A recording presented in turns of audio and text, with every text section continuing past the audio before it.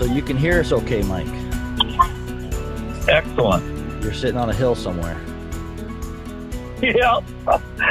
Actually, I'm sitting on a hill in the parking lot where we have our fundraiser. No. Too bad you're not sitting on a hill somewhere where you could be hunting. It sounds like you haven't gone hunting yet. No, it's 90-some degrees here. And the last couple of years, I've heat stroked a couple of the dogs, and boy, they're never the same after you do that. I can't explain why, but they're not. One, it's a reoccurring problem, and it isn't like he's a young dog, you know. And the other one, they're not the same. They can't do what they used to do. So I'm being kind of careful because it's in the 90s here now. It's supposed to rain Friday, though, won't be 50. We kind of got a rule on this podcast that we don't talk about the weather, but you tied it to a dog really quick, and I couldn't cut you off. Oh, yeah. Oh, okay. Well,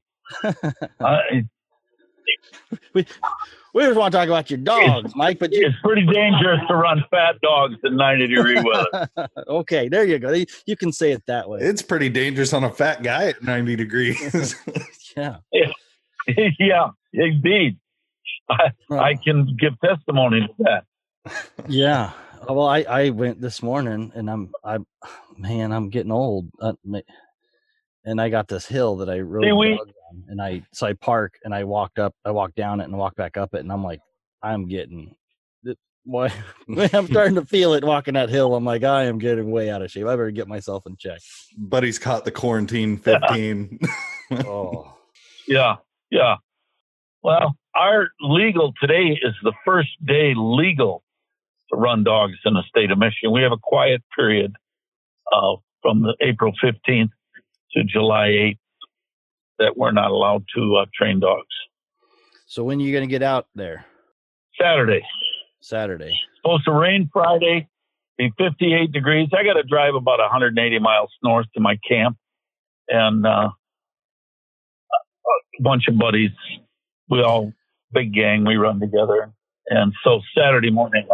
So describe your camp to us. Like I hear that a lot, up north and in Michigan. So Tell me what a camp is. Well, in the UP, everybody's got a camp, but in the lower, some of us do. For me, a camp is, my family's had 100 acres that adjoins thousands of acres of federal land for a long time, 50 years maybe. And on there, we have a small, we call it a cabin, a couple bedrooms, and it's good. It's the roof don't leak. There's hot waters for showers, and it's clean, and that's what we call a camp. And we hunt deer there. Last year we had a fellow that was a very dear friend of ours, a good houndman, and we've never run a bear off that 100 acres ever. And we baited, and we had a couple really nice bears come there, and we were able to get that for him, and he's since passed. But I'm kind of rambling there, but you asked me about the camp. We've got that 100 acres. I had the opportunity to put a bait there and not run off it all summer. And of course, I couldn't bait there during the summer. There's legalities there. But we put it there. We got the bear. The gentleman was a fine houndsman. And he had tears in his eyes when he got that nice bear. We were able to tree it in short order and an easy place for him to walk.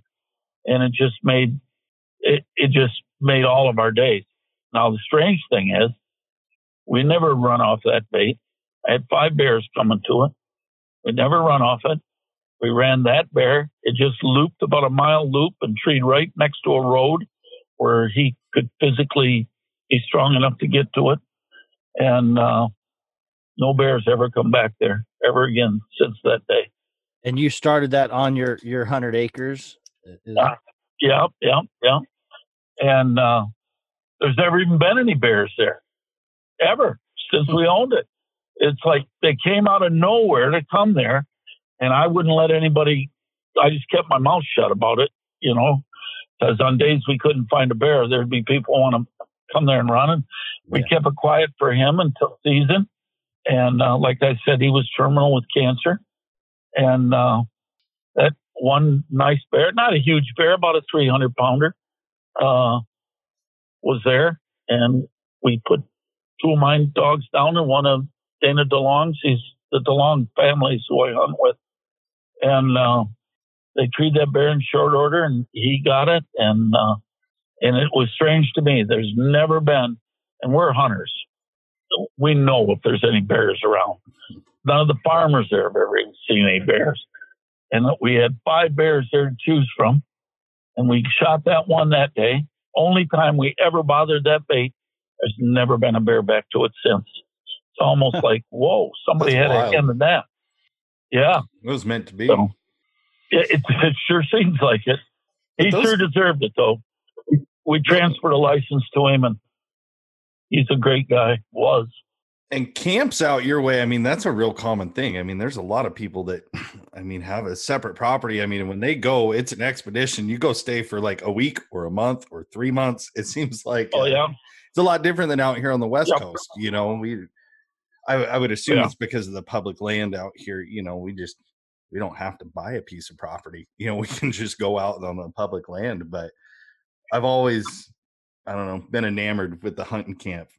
Like that movie, gosh, what was the name of it? Escanaba in the Moonlight is like one of my guilty pleasures. You know, that's a great comedy. That made me laugh so hard I hurt. Right? And it's like, you know, the Soda Deer Camp and the stories of that. I think it's pretty cool. Have you ever seen that one, buddy?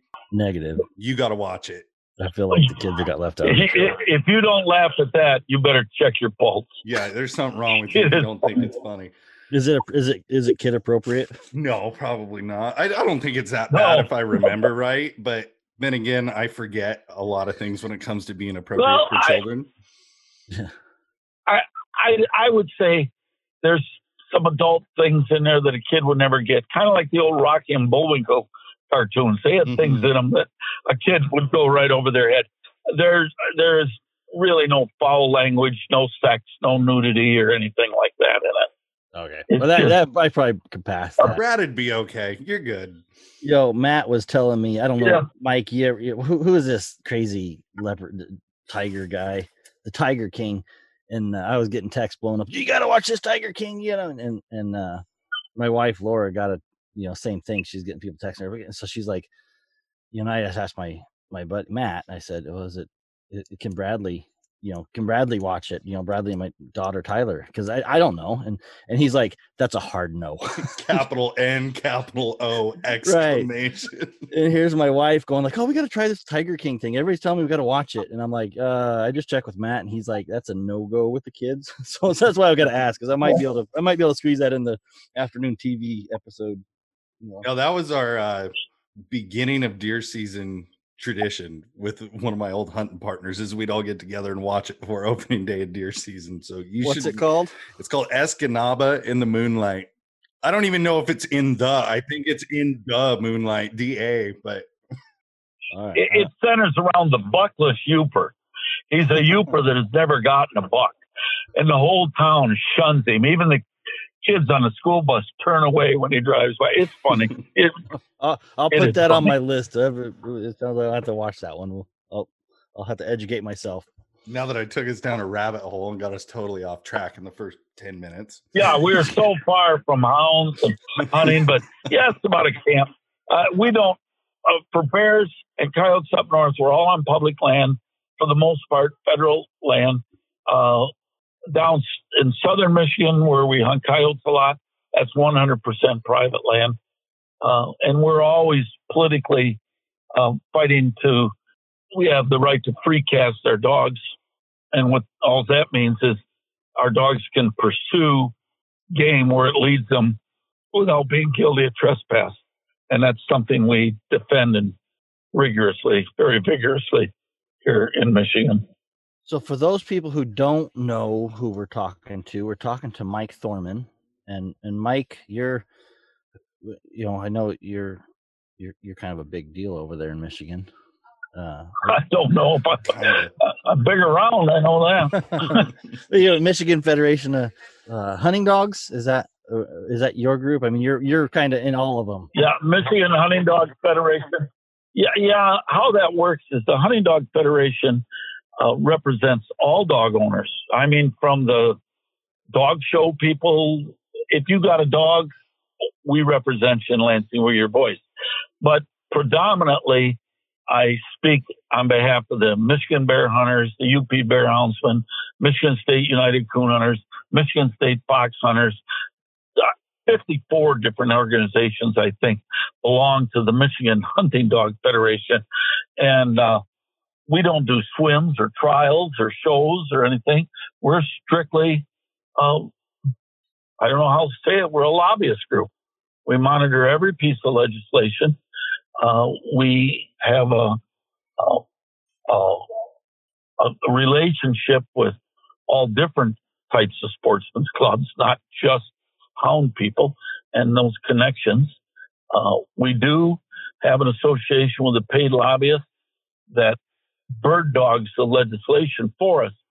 Oh, Mike, they're talking about introducing this legislation. That would be Senator Daley. You want to get into his office as soon as possible. Because what I've observed, I've been at this about 24 years, and what I've observed is the paid guns, the paid lobbyists, they can't speak for you because they don't know. They just, only a houndsman can talk about a houndsman treeing a cat or a bear or running a coyote. Somebody that doesn't know that can't effectively answer the questions that'll be in a Senate or a House hearing. That's what we do. We monitor that legislation and we get over there and work on it. Yeah, it's like that. Quite successful. That game where you pass the message, and you pass the message to somebody, and you pass the message to somebody. You're like, oh, Mike Lorman said hunting dogs are no good. That's what he said. Exactly. No, we have been quite successful at having a good deal of influence within our DNR and our legislature here in the state of Michigan. And we owe that, it started out with Steve Fielder and a fellow named Dr. Al Stinson. He was professor of veterinary medicine at Michigan State University. Those are excellent credentials to take into your animal cruelty hearings, and I just followed them around for a long time, learned how you do it because there's some method to doing it, Gotta learn how. Yeah, it's kind of scary at first because I've done a little bit, and it's honestly it's real scary to step out. But once you get to meet those people, and there is definitely, and I can only speak for myself, but there are people that you're wasting your time with. I mean, absolutely, they don't care, But then there's some real people, like you said, that they just don't understand it. And when you sit down and you talk to them and you explain it, it's helpful for them to just listen, and they do want to understand. And so sitting back and just complaining, which is what I used to do, didn't do any good. No, and there's some little things. I know you and I have talked about this. When I first went over there, I showed up in a nice pair of jeans and a sweater, and I thought I was good to go. And Dr. Simpson, Steve Fielder said, "Look around the Capitol building here, Mike. Is anybody in blue jeans?" And it shouldn't be, but it is. You must approach, if you're going to be successful in the legislature, you want to be on the same level of the people you're talking to. So you put on your coat, your jacket, and the dress pants, and the tie, and you try to elevate. We don't seem to be very successful with the Ted Nugent approach here in Michigan. We got to go in and Ted, boy, he's okay. Some things we agree with, some things we don't. But you go in and you try to explain that you make a name for yourself, that if they got a question, they can call you and you'll give them an honest answer, and you got to be honest. You got to have your ducks in a row, because the first time you tell them something that they find out isn't exactly true, then everything you ever say after that is suspect. But once you gain that reputation, and I know you're doing it there, buddy, once you gain that reputation, you can really make some progress on behalf of the hound hunters. Yeah. I think more people, one of the things you said, this is years ago when I was down there in Michigan visiting, you said, if you go ask a farmer for permission on their property, do you wear a suit and tie to go ask that farmer? And what do you think that farmer's going to say? He's he's going to kick you off that property. Like, get out of here. Dress for the occasion. Exactly. You need to dress like a farmer or like a country boy, because that's who they're going to relate to. And when you go up to your capital, you don't want to dress like a farmer. You want to dress like they can relate to you, because it's human nature to relate. Find somebody with an open ear in that position that can make these changes, or at least lend credibility. I know Mike and I have talked about it several times, buddy. I'll be honest with you, when Mike calls, we do a little BS and beyond ordering, so don't be too mad. Hard to believe, isn't it? Right? Yeah, we get on the phone and can't stop. But like him and I have talked about, and I know Buddy and I have several times, is you don't want our message to be on deaf ears. There is a group of people that flat out, it doesn't matter what we say, what kind of supporting documentation we have or anything, they don't care, and they're never going to change their point of view. Where Mike, with what you're doing, and Buddy, anybody who's involved in this and can keep that open ear listening, we're just building credibility to our traditions and to our sport and our ways of life. So it's a really big deal to not do anything to offset that relationship, down to the dress, your demeanor. It's pretty right. It's pretty crazy. I mean, it's not like you just walk into a meeting, and I got a lot of respect, Mike, especially, you've been involved in this for so long. It's nice to hear, and it's cool to see people across the U.S. starting to realize that you don't want to waste your breath in the wrong place. Let's focus it where we can get something done. Yeah. Everybody they get very nervous with that term senator, representative in front of the name. And I found that the vast majority of them people are guys just like you and I, just normal men. And you just got to go in there and be a normal guy. One of the things we've done here in Michigan that's been extremely successful for us is take people out during training season and tree a bear, or take them on a coyote hunt or whatever, but take them out and show them what it really is like. And if I can, I'll try one successful thing. A lot of times we have trouble with Democratic side of the aisle with animal rights things. They seem to be way more predisposed to be on board with the animal rights people. And so we took 3 Democratic legislators out, and we treed a bear. And I won't go into a lot of detail or anything, but they just were awestruck, And of course, my crew. Let's go into the detail of that. Let's hear let's talk about how that hunt went. Well, they were supposed hunters, and we took them out and I treed the bear 200 yards off the main road, for crying out loud. And we're walking in there, and they were pretty nervous. And one asked me, Mike, do we have to be careful or afraid of the other animals? We're getting a long way back in here. And I said, no, you're okay. Just reassured them, didn't laugh at them or nothing. And we had the bear in the tree, and we had an outdoor photographer, Gabe Benwarmer, works for Michigan Outdoors, still does. And he was filming it. And politicians always like to be on TV. So anyway, they just couldn't understand it. We have a seat on the front of the truck where we ride and look for bear tracks. And they wanted to know if they could sit on the seat. And at our bear trees, you're going to have grandmothers, grandfathers, girlfriends, and Daisy Dukes and flip-flops, babies, literally babies, and everything. And so we showed them, what are these holes along these 2 tracks? Those are badger holes. Badgers. Oh, well, they're going to come out and bite us? No, they're not. So we spent a whole day there. We made a beautiful lunch on the tailgate with a tablecloth and along the Asaba River, which is a beautiful, pristine river here in Michigan. And at the end of the day, they said to me, they go, Mike, this isn't anything what we expected. And I said, really? What'd you expect? They said, well, we were training bear dogs. We expected to see you training dogs to rip bears to shreds. And they said, Chad, we see families, whole families crammed in the truck, children and girlfriends and everything else. And we didn't expect to see that.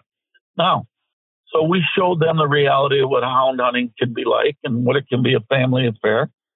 Of course, we were careful, but how that's paid off to this day, if I see one of them in the halls in Lansing, Mike, hey, how's it going? You got any more bears? Well, I'd like to go again and bring my grandson. Yeah, you're welcome anytime. You let us know. If there's anything I can do for you over here, Mike, you let me know. And it really pays off to invest that time like that. Yeah. It's really example. I think it's really important that we tell our story and don't let somebody tell our story for us, because just like you said, nobody knows, even the lobbyists that you pay to represent you, they still don't tell our story right. They still mess it up. You know, they're good because that's what they do and they know what to watch and all that, but they don't know the story. They can only, they try to, but they're part of the lobbyists we're involved with. He never gives any testimony on our behalf. He just lets me know what's going on and makes an appointment to see this guy or see that guy. Speak for ourselves. That's the way to do it. Yeah, because I've seen lobbyists, like Hunter's Heritage in Washington.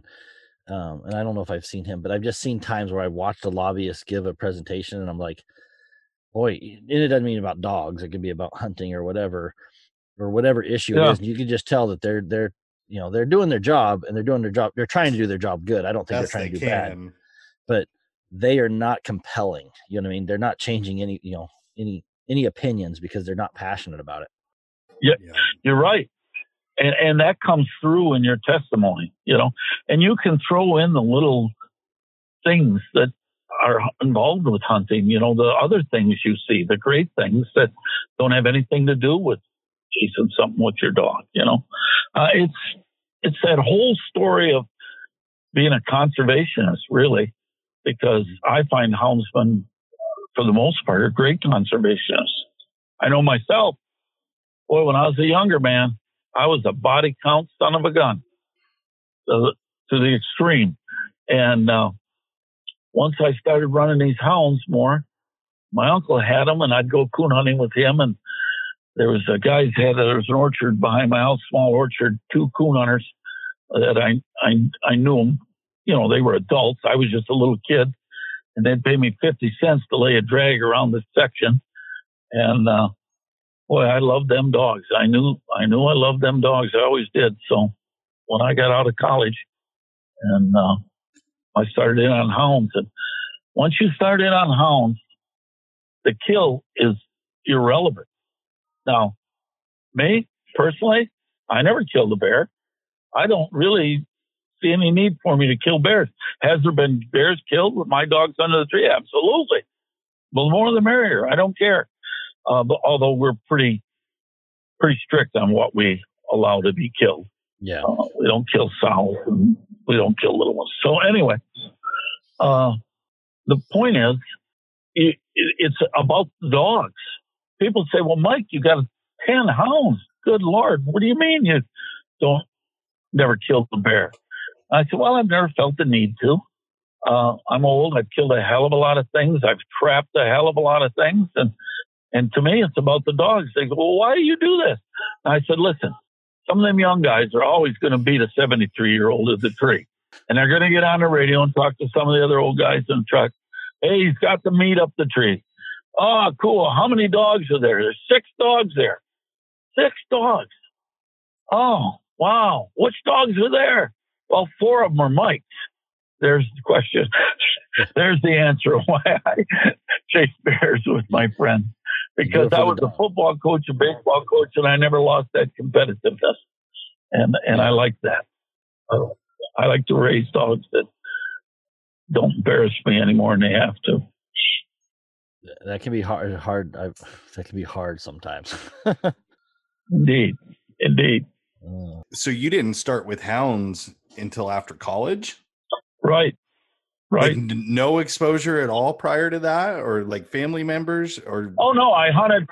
I had an uncle with coon hounds, and I hunted with him a lot. He'd take me from when I was a little kid. He and I'd go hunting, coon hunting, and then I had those guys behind my house. They had all them hounds. I always liked them. We always had dogs, but Dad wasn't a houndsman. He was a deer hunter and a bird hunter, and so we never had hounds. So as soon as I got out of college, where I could live in the country and have hounds, my brother and I started in, and I've been going. It changes you. It absolutely changes. From coon, and now you do bear and coyote, right? Yeah. Same dogs? Occasionally we'll run cat. Same dogs. I have people call me a liar that say, oh, if you run coyotes with them dogs, if they're any damn good, they're going to run coyotes when you're hunting bears. And I can tell you straight to your face, all the years I've been chasing bears, which hasn't been that long, only since 1995. So it's not that long because I was a football coach. And you're practicing when it's training season, and you just can't go bear hunting. You can't take off and tell the team you play these games by yourself. You know, I had to wait till I quit coaching football to get into the bears. So anyway, I never, ever, ever let them run a coyote on bare ground. Never. From the time they're born. Never. They only are allowed to run coyotes on snow. That might sound stupid, but then when I take them out in bear season, I try to find a really good track, a lot of scent in one, you know, and I call it switching them over. The young dogs will actually wait for a crossing or something. And in all my years of doing that, I've only had 3 times of chasing coyotes. And 2 of them, my dogs cut pretty good. If they can hear other dogs within a mile, or they'll go to them. And twice I cut dogs into a coyote race. So that was my bad. And then the other time I put them on a really bad bear track full of water and the road was raining, and they were picking it up through there, and they come to another, like a 4-wheeler track that we have a lot of them in our woods where we hunt, federal designated 4-wheeler path. And they couldn't get it off that 4-wheeler path. And that coyote come in right to them and started barking at them. It was more than they could stand. I didn't blame them a bit. But it took me 4 roads to get in front of them. So, but that's not bad, because I've had a hell of a lot of hounds and a hell of a lot of running. And people tell me I'm full of crap, but I'm not. You can do that if you do it right. You pay attention. So have your dogs changed from the beginning? Like, what did you start with? And what do you hunt now? What? I started with pure running hounds. The running hound people know is liquor bred and picket bred. And we had those. And back in the day there, in the 70s, when bucks were worth about $65 a piece around here, and I was teaching school for $6,000 a year before taxes. And they had a rule, the crew I fell in with had a rule that the first dog to the dead fox, the guy that shot it got half, and the first dog there got half. And oh my, they were using just mixed up coonhounds and stuff. I had this running dog, and wow, I thought, wow, what a deal. I had a dog named Moon, and she wouldn't run a track that was 20 minutes old. But by God, once she got one jump, she could lay it to it. And she was, I make $60, $80 on a Saturday. That was really something for a guy making $6,000 a year. And then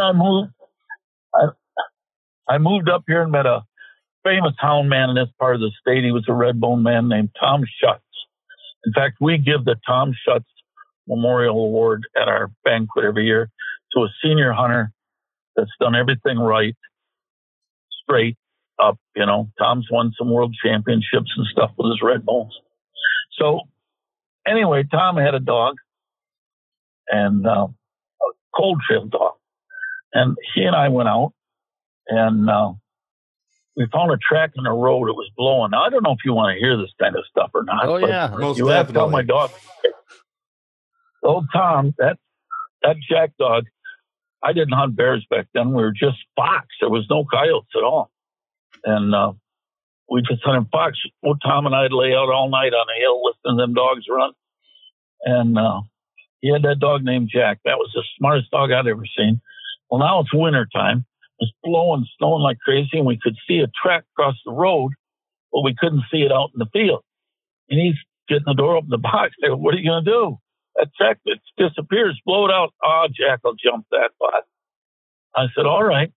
So he got Jack out and let him sniff the track in the road there, let him go, and that dog went with his head like a snow plow through the snow down in the swamp about a half a mile and jumped that fox. I said, that's it. That's what I want. That's the hell with this fast running thing. That's the dog I want right there.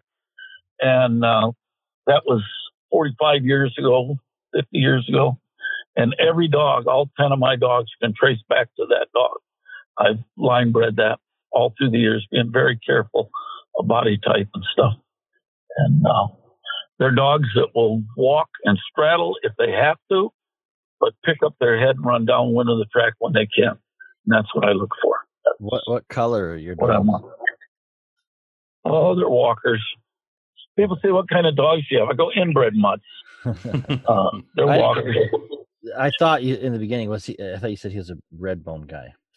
Tom Schutz was a red bone guy, but he had a running walker. Copy. If the old time running walker people recognize the name Yazoo Tom Chuck was, if you look way back in the pedigrees, Yazoo Tom Chuck was everywhere. Yeah. And this dog was out of Yazoo Tom Chuck. And Jack, he was quite a dog. Tom worked second shift at Chrysler's, and we'd be fox hunting. We might be 10, 15 miles from home. And, well, it's 1 o'clock. I got to go. I work second shift. I got to get out of there. So I'll stay around, catch Jack. Oh, don't worry about Jack. He'll be home when I get home tonight. By God, that dog would home from anywhere.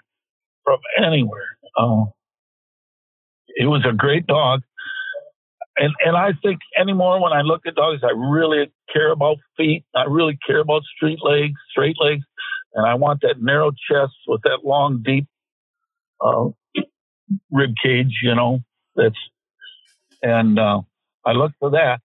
But the older I get, the more I pay attention to just being intelligent. Really? And making sure I try to pick the dogs to carry the line that have all the qualities, but are also intelligent. So let's dive into that for a second. When do you pick your pups? When do you know the dog you're going to keep it? When I have a litter, I wait 5 months, and we have some coyote training pens here, and I'll take them all, the whole litter. I keep the whole litter, and I'll take them to that pen, and 2 trips maybe to the pen, and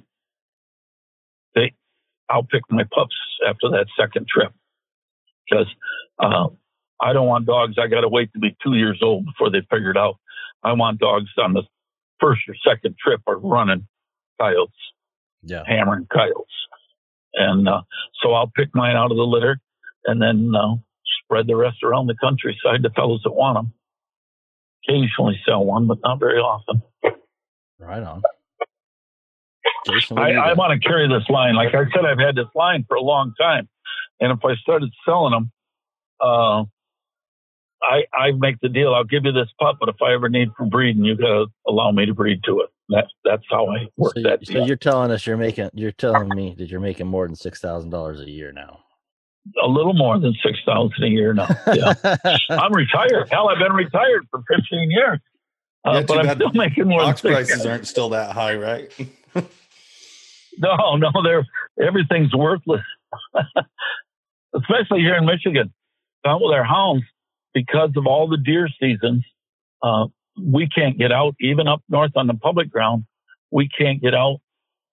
It's legal to hunt from today forward to the 15th of April now. Legal to hunt coyotes with your hound, but in all practical purposes.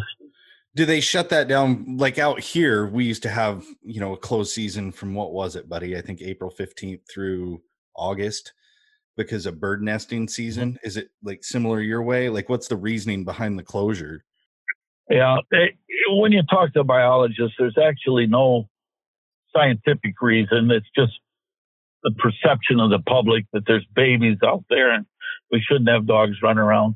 But as us bear hunters, the DNR asked me, Mike, we're going to allow coyotes being shot year round.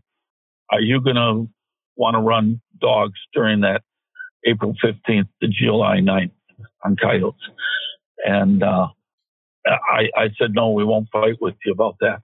You got to really pick your battles carefully, And it's pretty hot that time of year. Some of us bear hunters were a little concerned about the cubs coming out of the den for the first time. We got so damn few bears in places. Others, we have several, lots of them. But we decided that public image, we get more out of public image and not going to run the dogs those 3 months.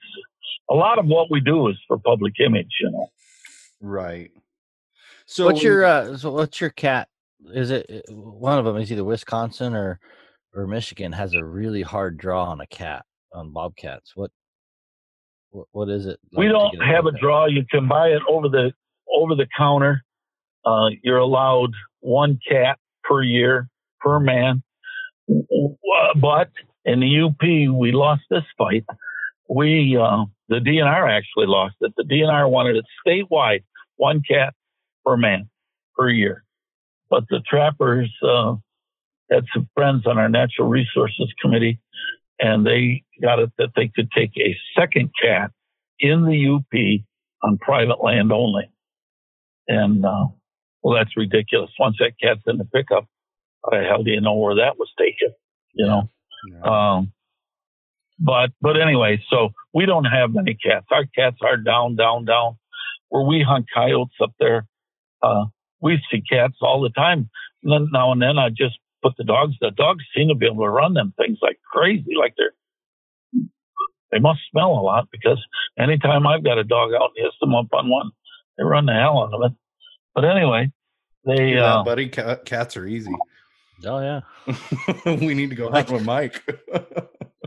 I can't keep my dogs off the coyotes, but you can't keep the coyotes off your dogs. Yeah. I know. Did you hear that, Mike? I don't know if you heard. It was like last week or something. Yeah, I heard that. Or Della. But here's the deal. I say that it depends on what cover you're running them in. Now, when they get down in the blowdowns along the river and screw down tight, it takes a good dog. Mm-hmm. But if they're out in the jack pines hunting rabbits, it's pretty easy for a dog. Really, right. They don't have that ability to screw down like that. And that's another thing I look for in dogs. I want dogs to be able to screw down as tight as it can possibly screw down, and the dogs keep it straight and come out with it. That's a quality. I won't keep a dog that can't do that. Yeah. So what habit? So what is the country? I've never. I drove over there. I went to your. I not drove, but I flew over there. Went to you guys. Yeah. It was north of Traverse City or whatever. But what? It's in Gaylord. Yeah. If I was to go over there, what kind of gear are you gonna tell me to bring? I mean, like, what am I gonna be walking through? What kind of habitat terrain? Well, that varies quite a bit through northern Michigan. A lot. It really varies a lot. Where I hunt bears along the Asaba River, there's some swamps, a lot of blowdowns, places where the tornadoes have touched down, and I guess it's inappropriate to say that. and wiped out cedar for a half a mile. Mm-hmm. So when you say swamps, how deep? Down. So how deep are them, or how deep are the swamps? I hear swamps a lot, and so Yeah. I'm guessing it'd be the different, swamps will like take the you 5 south, hours. right? The southern swamps, like in the south, are they the same, or is it a different? Is it shallow? I mean, describe a swamp. Like how wet are my feet? Or how Up can I here, walk in? usually when you're talking, well, there's the UP swamps and there's the lower Michigan swamps. The lower Michigan swamps are going to be in a low area, cedar, fir, water, but not like southern swamps, You'll cross some springs, some water, some beaver floods down in there, but they're not real big. Not real big. Now you get to the UP where Joe Hudson hunts. Holy cow. It'll take you half an hour to get around the outside on the paved road to get to the other end of the thing. There's some big wet swamps up where Joe hunts. He hunts some real rough country. You better have dogs on the ball to keep up there. So they're in the water half the time, and they're thick. Where I hunt, there's a lot of jack pines. Jack pines, and then it'll morph into some mixed deciduous and pine trees. Get down by the river, it's a cedar swamp. If you're coming in the winter, you should probably have snowshoes. And other than that, that's about what it is. It's mixed country.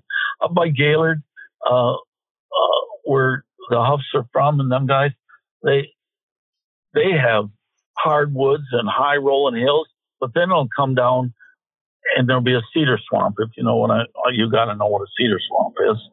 They must have them everywhere. Thick, kind of wet, but not anything like a southern swamp. Not near as big either in lower Michigan. Yeah, that's the best I can say. Upper Michigan's got some real big country. You just hear that a lot, swamps, and so I wanted to get a kind of a visual of what, Well, there's some swamps up there that are wet, like southern swamps. If your dog goes in there, it might be a couple days coming back out, and you can't get in there to get them. And the first time my dog, one of the very first times I went to the UP at the swamp up there, a lot of people don't like to hunt it, but them wild guys I hunt with, they'd hunt anything. I'm just way more conservative than them kids are. But anyway, I had the beeper and I was standing on the dog box and the dogs went off the beeper in that swamp. It took me like 4 hours to drive around the damn swamp. There's some big swamps up there and they're nasty.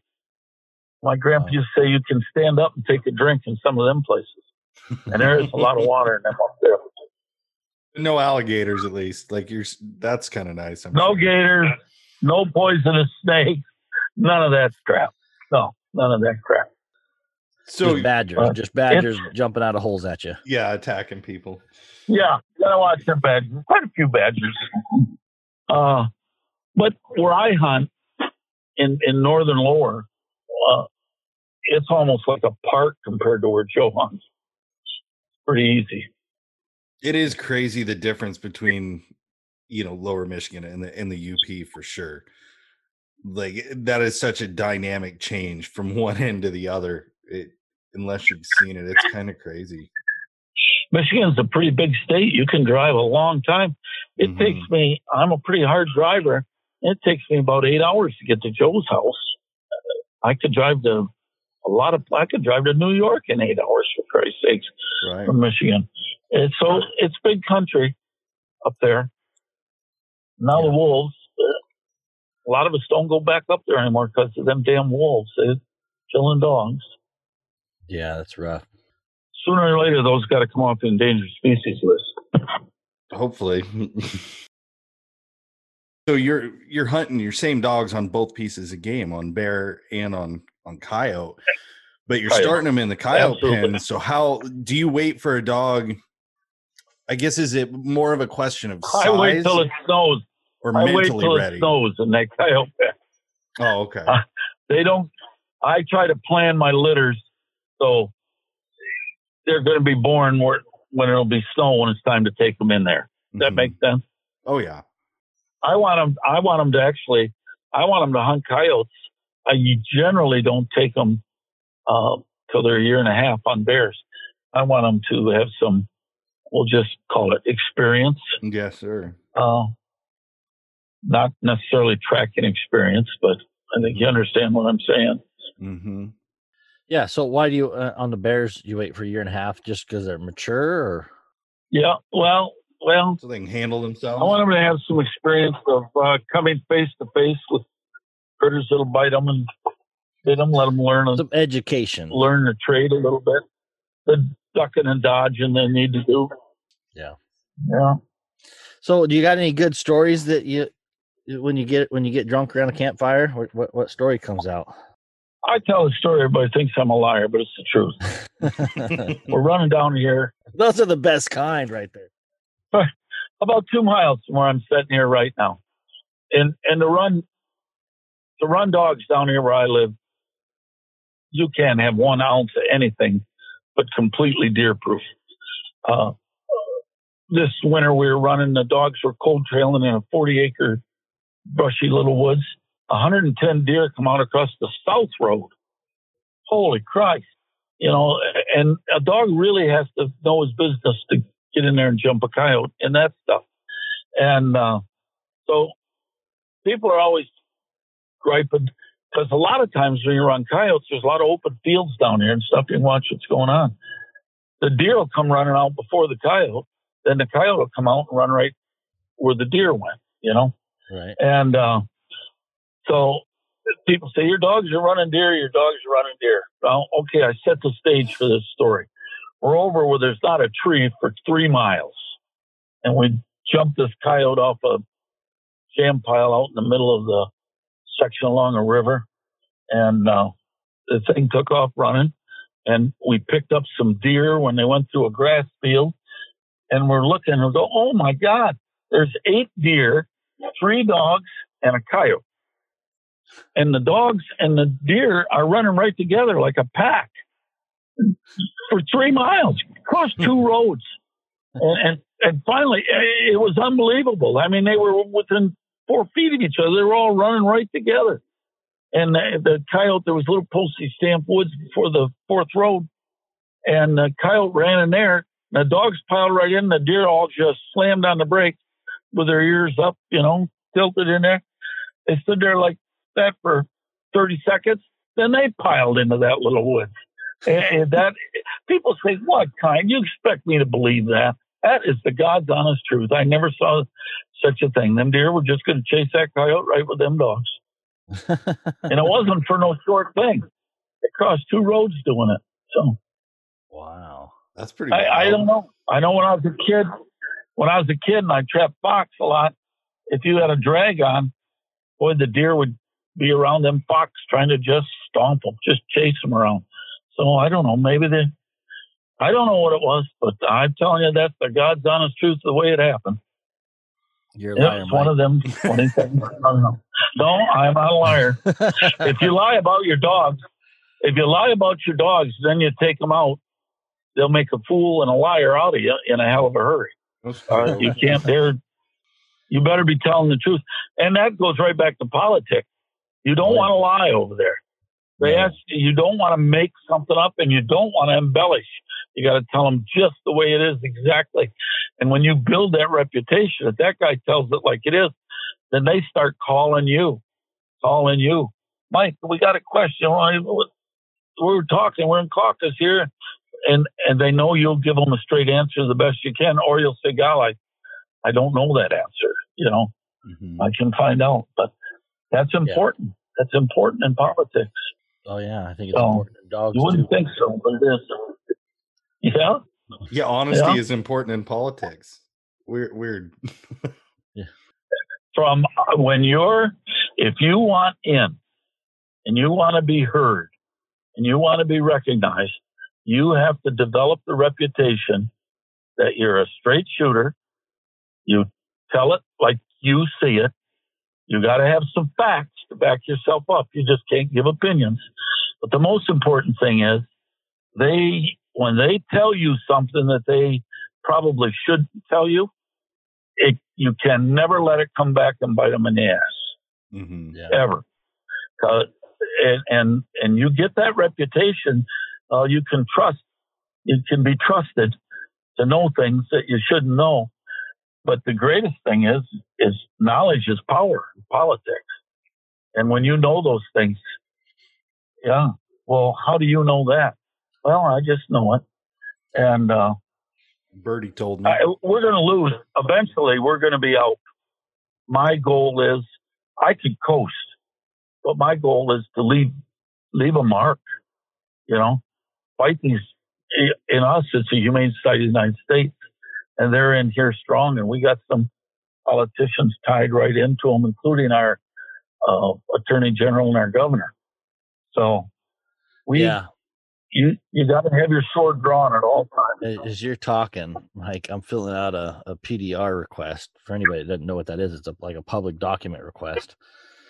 And especially because I got a piece of information that something's not right. And it's like, I'm going to go look at that, But the same thing is like you hear this, somebody gives you a little bit of information, but you got to be careful with it, and you have to be careful.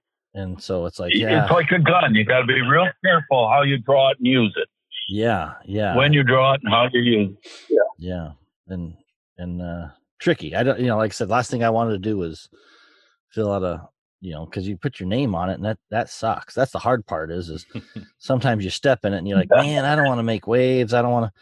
But if you don't do it, sometimes when you get more involved, you'll learn when there's time to slam your fist on the table and make a wave, and there's other times to back off. But what you want to be careful of is not burn your bridges. I don't care what state you're in. Don't burn your bridges with your DNR. Don't burn your bridges with your legislature. We've got one really pro-hunter legislator here, and we've disagreed fiercely with him on some issues. Mm-hmm.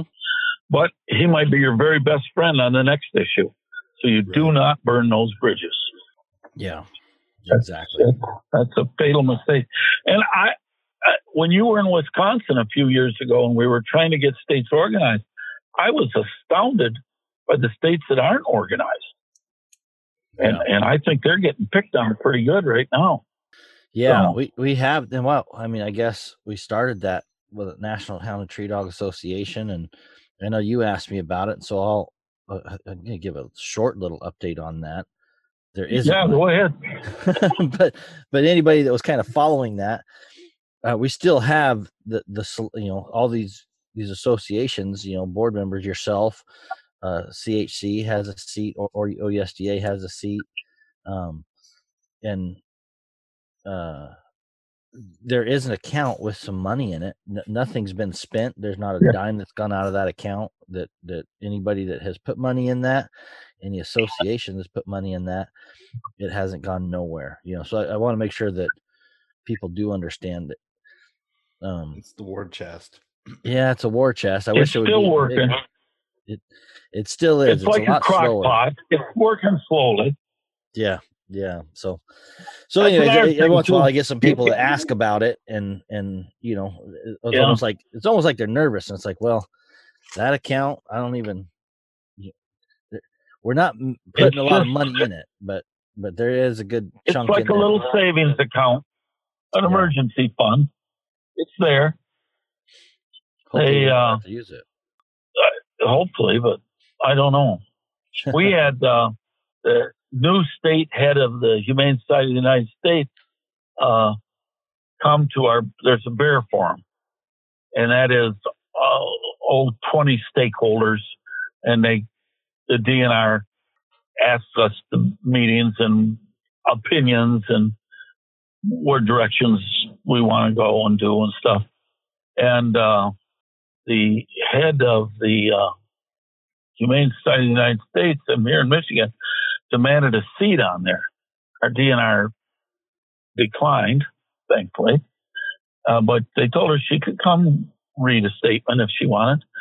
And she read about a 4-page statement that they've done all the polling in Michigan, and 85% of the people think that hounding is cruel, barbaric, unnecessary, unsportsmanlike, all blah, blah, blah, blah, blah.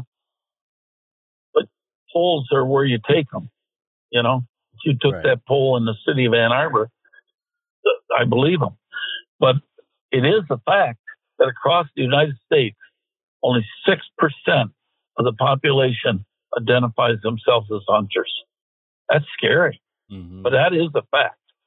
Yeah. And we hound guys, they tell me all the time, they'll never take my right to run them hounds away. I'm going to run them hounds. Well, as soon as they take your pickup away because you're running hounds, you're going to be thinking twice. They can do that. They tried to do that here in Michigan. That if your dog trespassed, you were trespassing. The first fine was $1,200, loss of license for 3 years, and loss of any equipment connected with the hunt, which included your truck, or if you had a camper, your trailer, anything you had was forfeited on the first offense. And we had to defeat that. But that had put an end to hound hunting. As soon as I can't speak for the Western states, but here our federal ground and our state ground is checkerboarded with private land. There might be 2 miles of federal, then a 40, another mile and an 80. It's checkerboarded. And as soon as they make the law that if your dog trespasses, you're guilty of trespass, hound hunting in Michigan, for all intents and purposes, will be done. So on that checkerboard, are there houses there, or farms, houses, camps? Camps, houses, farms, yeah. In northern Michigan. Are most people, is there a lot of conflict there, or are most people understanding? It kind of depends on how you handle it, buddy. There are people that somebody object. We don't want you hunting bears here. We don't want you hunting coyotes here. And some people, rather than apologize and say, I certainly didn't want them here, yeah, we understand you're the owner. This is your land. It's perfectly your right. We don't intend to be here. I'll just get my dogs and get out of here. Lots of times that works. And a lot of times they'll say, well, this guy's not bad. We'll let him on here. We've experienced that. A guy owned 12 acres. And who was with us? Cody. Bear Hunting Magazine. He was making a video. Say his name for crying out loud. Clay Newcomb was making a video. And we drove in there. And that guy was livid. You damn hound hunters, you come in the middle of the night, you come and nobody ever asked, they drive around, blah, blah, blah, blah, blah. I explained who we were. We went to the door, who I was, what we were doing, and he let us go. Then I went back later. Clay produced a really nice video. I don't know if you've ever looked at it or seen it. Yeah, I have. Yeah, and some of that was on that man's land. So when I went back in the winter, I took him 2 or 3 Hunting Dog Federation hats because he's kind of in a key place. I know he don't own much land, but the bears end up there a lot. And a couple of hats and a video, and I'm welcome to go there anytime I want, but it's how you handle those things. Now, listen, I can tell you, and I've said this publicly before, I was raised probably by the worst pack of trespassers that ever lived. They came home from World War II and they didn't give a damn where they went. They were hunting. If they wanted to go there and hunt, they went there and hunted. I think one of the first things I ever learned in hunting is run, Mike, run. So they, yeah, well, they were. They just, it astounds me they never got in trouble. But anyway, times have changed. And if we don't change with them, we're going to be out the door. Our approach to landowners can't be shut up and get back in the barn. Our approach has got to be apologetic. And people think that, well, you sissy and you're sucking up to the anti. Hey, there ain't nobody sucks up to the anti-hunters any less than me. I'll tell you that right now. But there's a time to be smart. And you got to be smart. You got to be intelligent on how you handle yourself.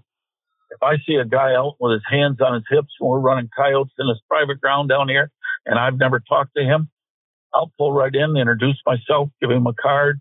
This is what happened, sir. The dogs are after this coyote. Well, I wonder what you were doing. And he says, well, just don't shoot at my house. But other than that, you're welcome to be here. That just happened this last winter. But I would say 7 out of 10 times that's what happens if you handle them right. Mm-hmm. And I can tell you in our legislature, the vast majority of legislators don't understand how we can expect our hounds to be able to run across somebody's land, somebody else's private land.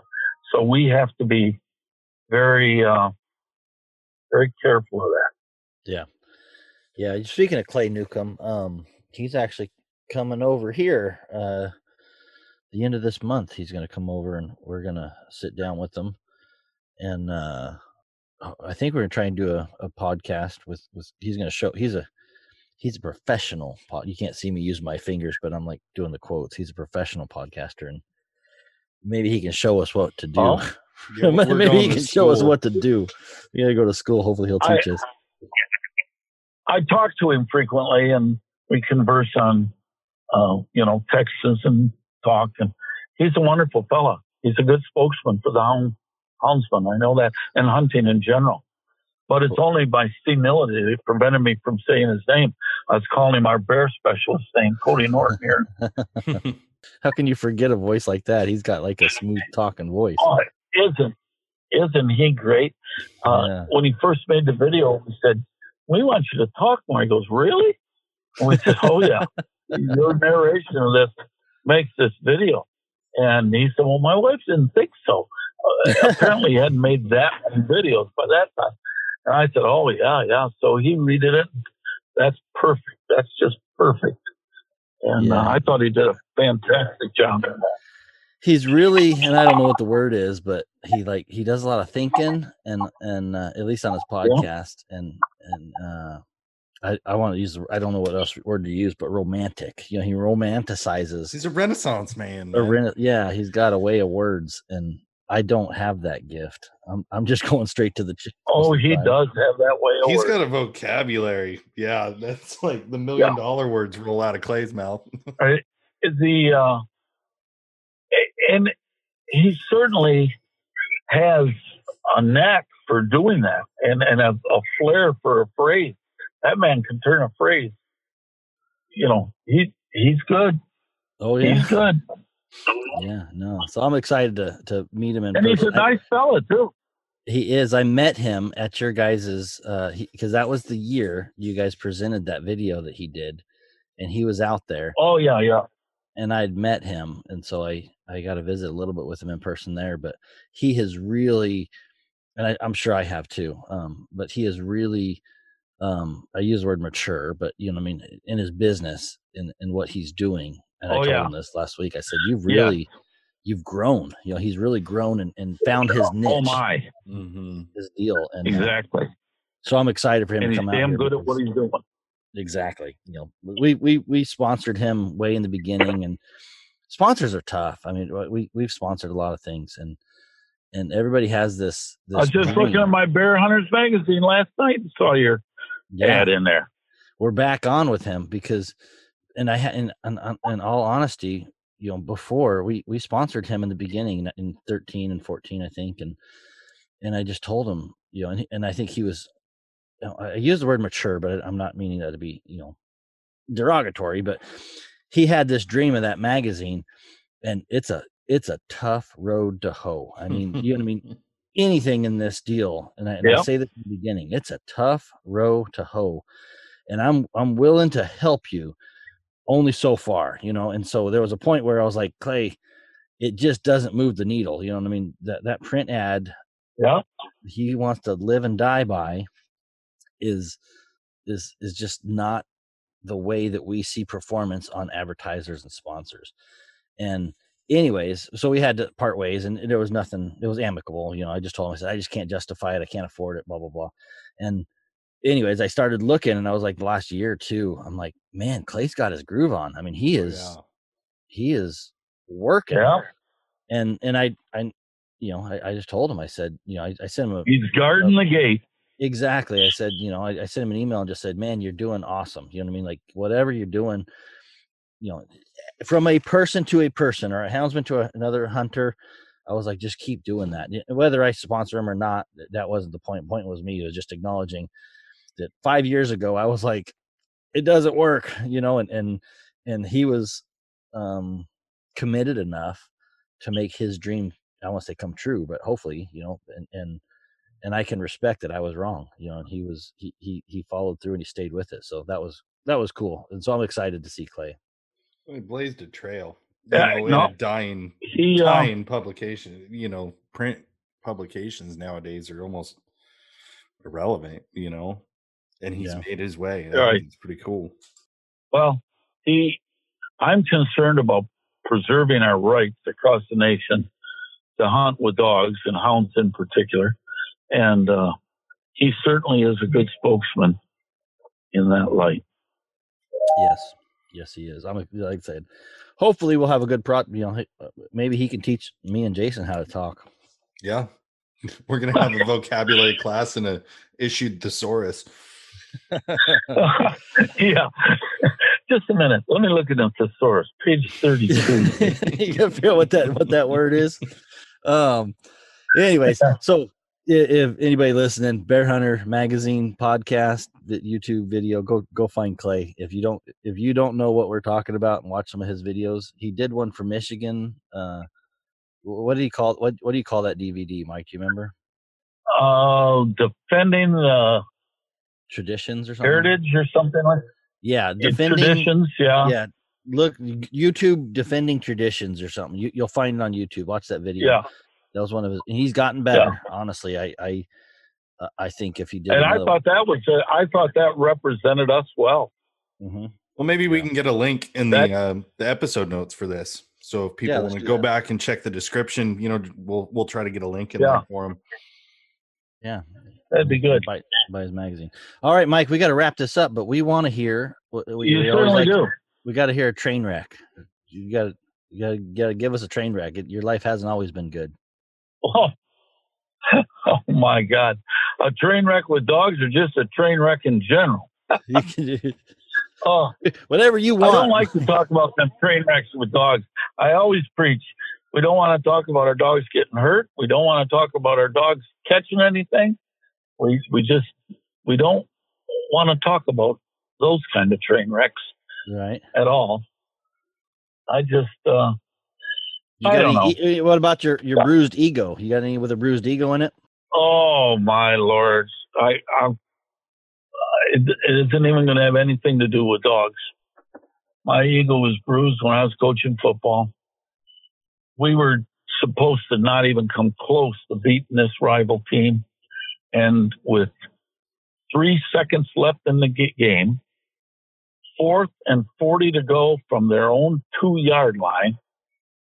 And this writer said, because I got to give you the whole thing in me. I'm not just a hound guy. I've been a coach all my life. Anyway, this guy had ripped us in the paper that we didn't have a chance and we're going to lose by 40. And it was 4th and 40. And they had to go 98 yards to score.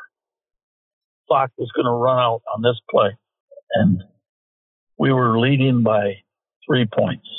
And I walked by that reporter on the sideline. I said, I'll tell you what, I'll kiss your behind on the 50-yard line of the Rose Bowl if we don't win this game, buddy. And I'll be goddamn. They threw a pass out to the side. They ladled off to another guy. He handed off to another guy. They went 98 yards, scored, and won the game. He just come back and said, "Pucker up, coach." Mike had to pucker up. That was one of the lowest moments I ever had in my coaching experience. There's things with dogs. You'll be telling about a dog and hoping for it. I'm not sure. Do you care if I let them go with your dogs? They'll hit the track and go backwards. There's all kinds of little things like that. But you got to understand, those are dogs. It's not like kissing a guy's ass on the 50-yard line. No. It's nothing like that. They're dogs. And there's a lot of men, you know men that their dogs are how they see themselves. Their reputation, their life is how their dogs are. And I always said, man, if that dog screws up out there, that's his problem, not me. I'm sitting here in the truck. And I don't know. I think you got to be careful about your identity being too linked to your dog's performance.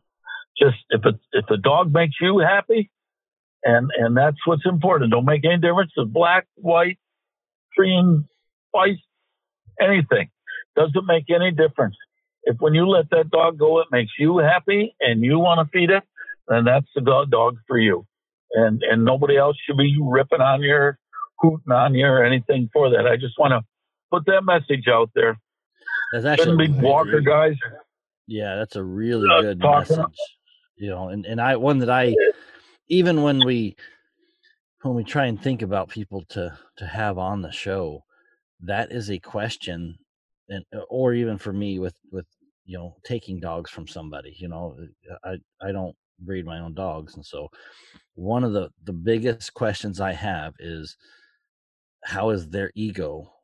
And I don't mean this in a negative way. Everybody has an ego, but I don't want a dog from somebody that's going to put the pressure of themselves on that dog. It's like that dog may make it may not make it, but that doesn't mean I'm going to judge you any different. You know what I mean? And that scares me more than anything. Guys like, oh, it's going to be the best dog you ever had, and I'm like, well, I probably don't want it. I don't. I want to know that guy. It's a lot of pressure. Yeah, I don't go around and hunt with a lot of groups. I got a family, the DeLong family, and there's several hangars on there, might be 8-10 trucks. And they are wonderful like that.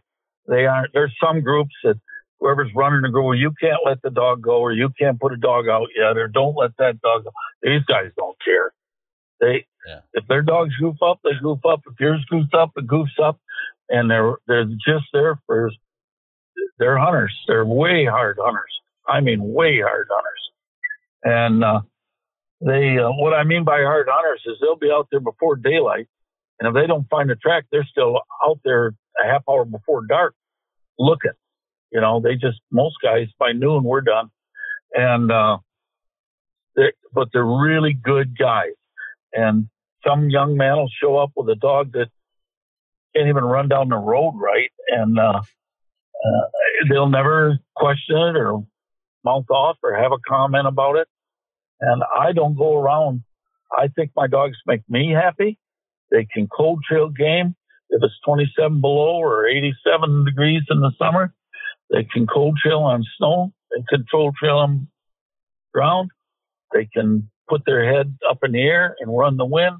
And that's just what makes me happy. If nobody else likes them, it doesn't make much of a difference to me, Yeah. So they perform the way I want them to perform. And I've kept that family, like I said, for 45 years. And some guys take them. I've given them some, and they didn't do well with them. I don't know. I guess a lot of it is I'll just keep my mouth shut.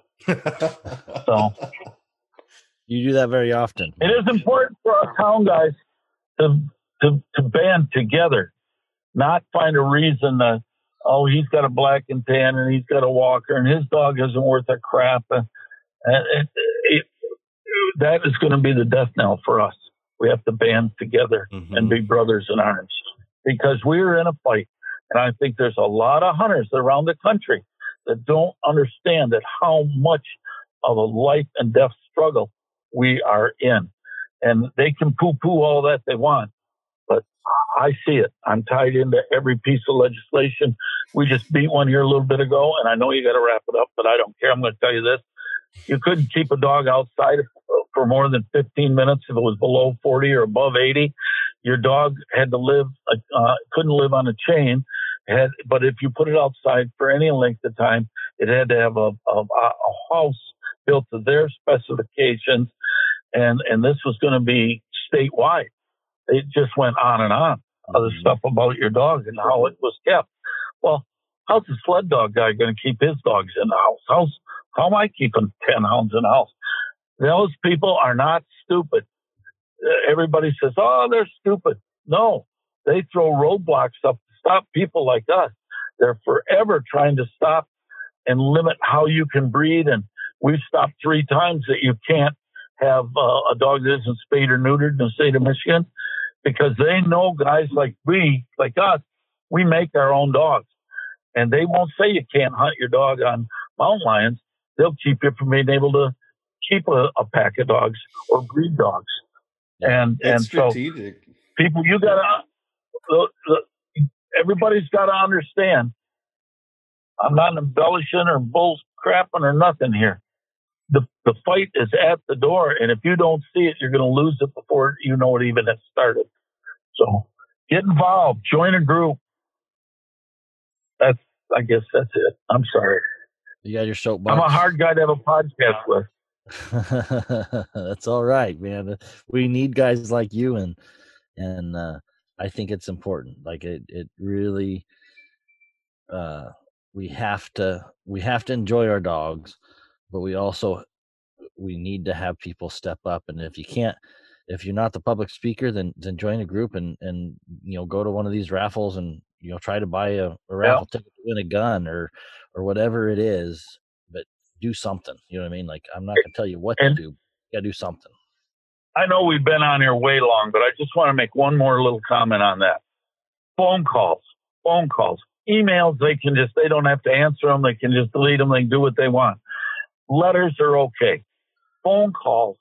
If let's say, buddy, you got an issue out there. If you could get 100 phone calls into your DNR or into a couple legislators. Now, ladies and gentlemen, don't be afraid to call. You're going to talk to some little intern. Nobody's going to argue with you. And you just call up and say, House Bill number 342. I'm very much opposed to that. And I'd just like to go on record and have you tell Representative Smith that I called and this is my name and I'm opposed to it. That's as simple as that. Everybody thinks they're going to have to argue and defend. That's never going to happen. But when you tie up an office, if you can get 40, 50 phone calls a day, oh my goodness, I've had them on more, and Joe Hudson will tell you that. A lot of people probably don't know Joe, but I know Buddy does.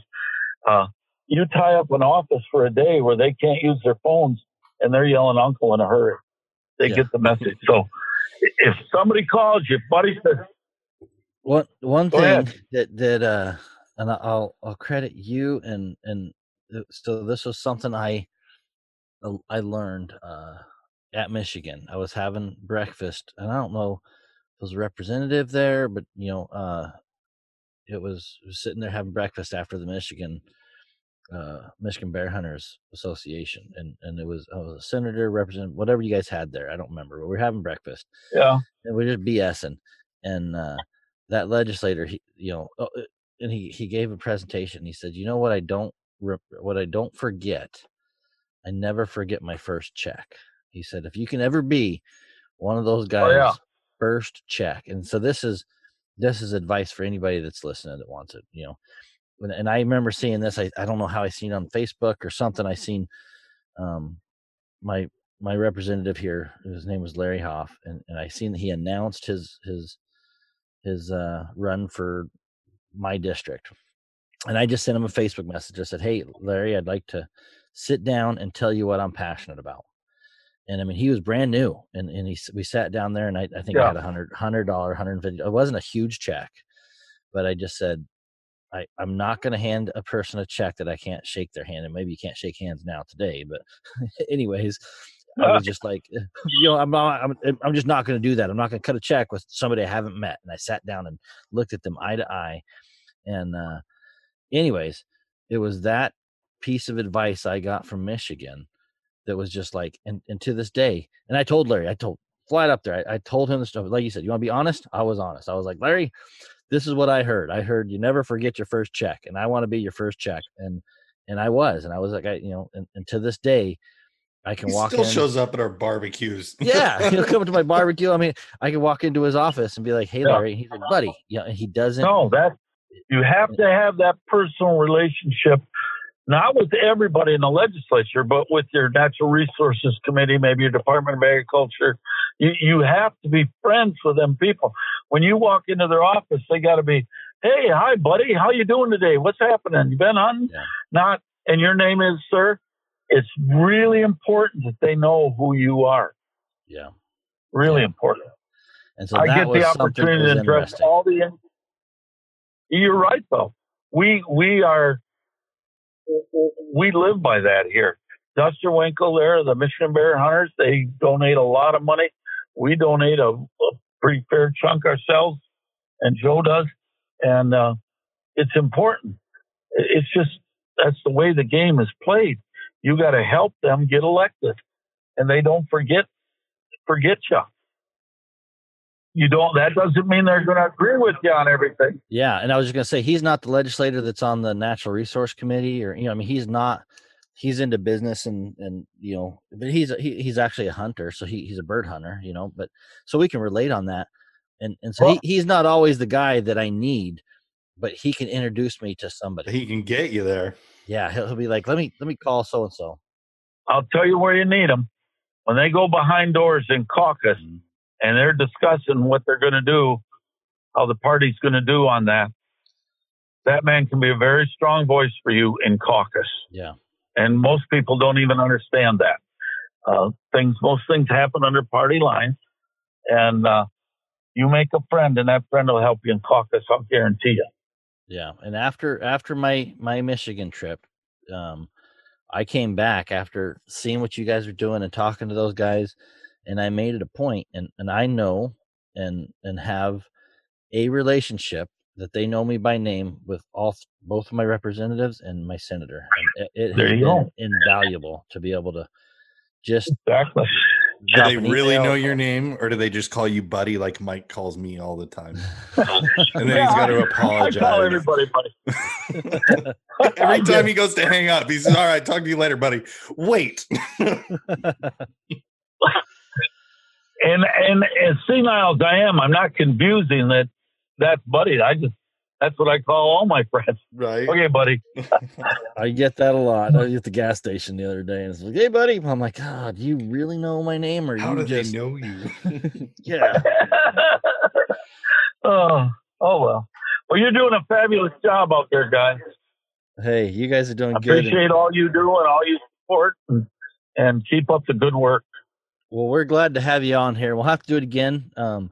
We're trying to this deal. Like I said, we got a little political here, but we have to. I mean, we absolutely have to.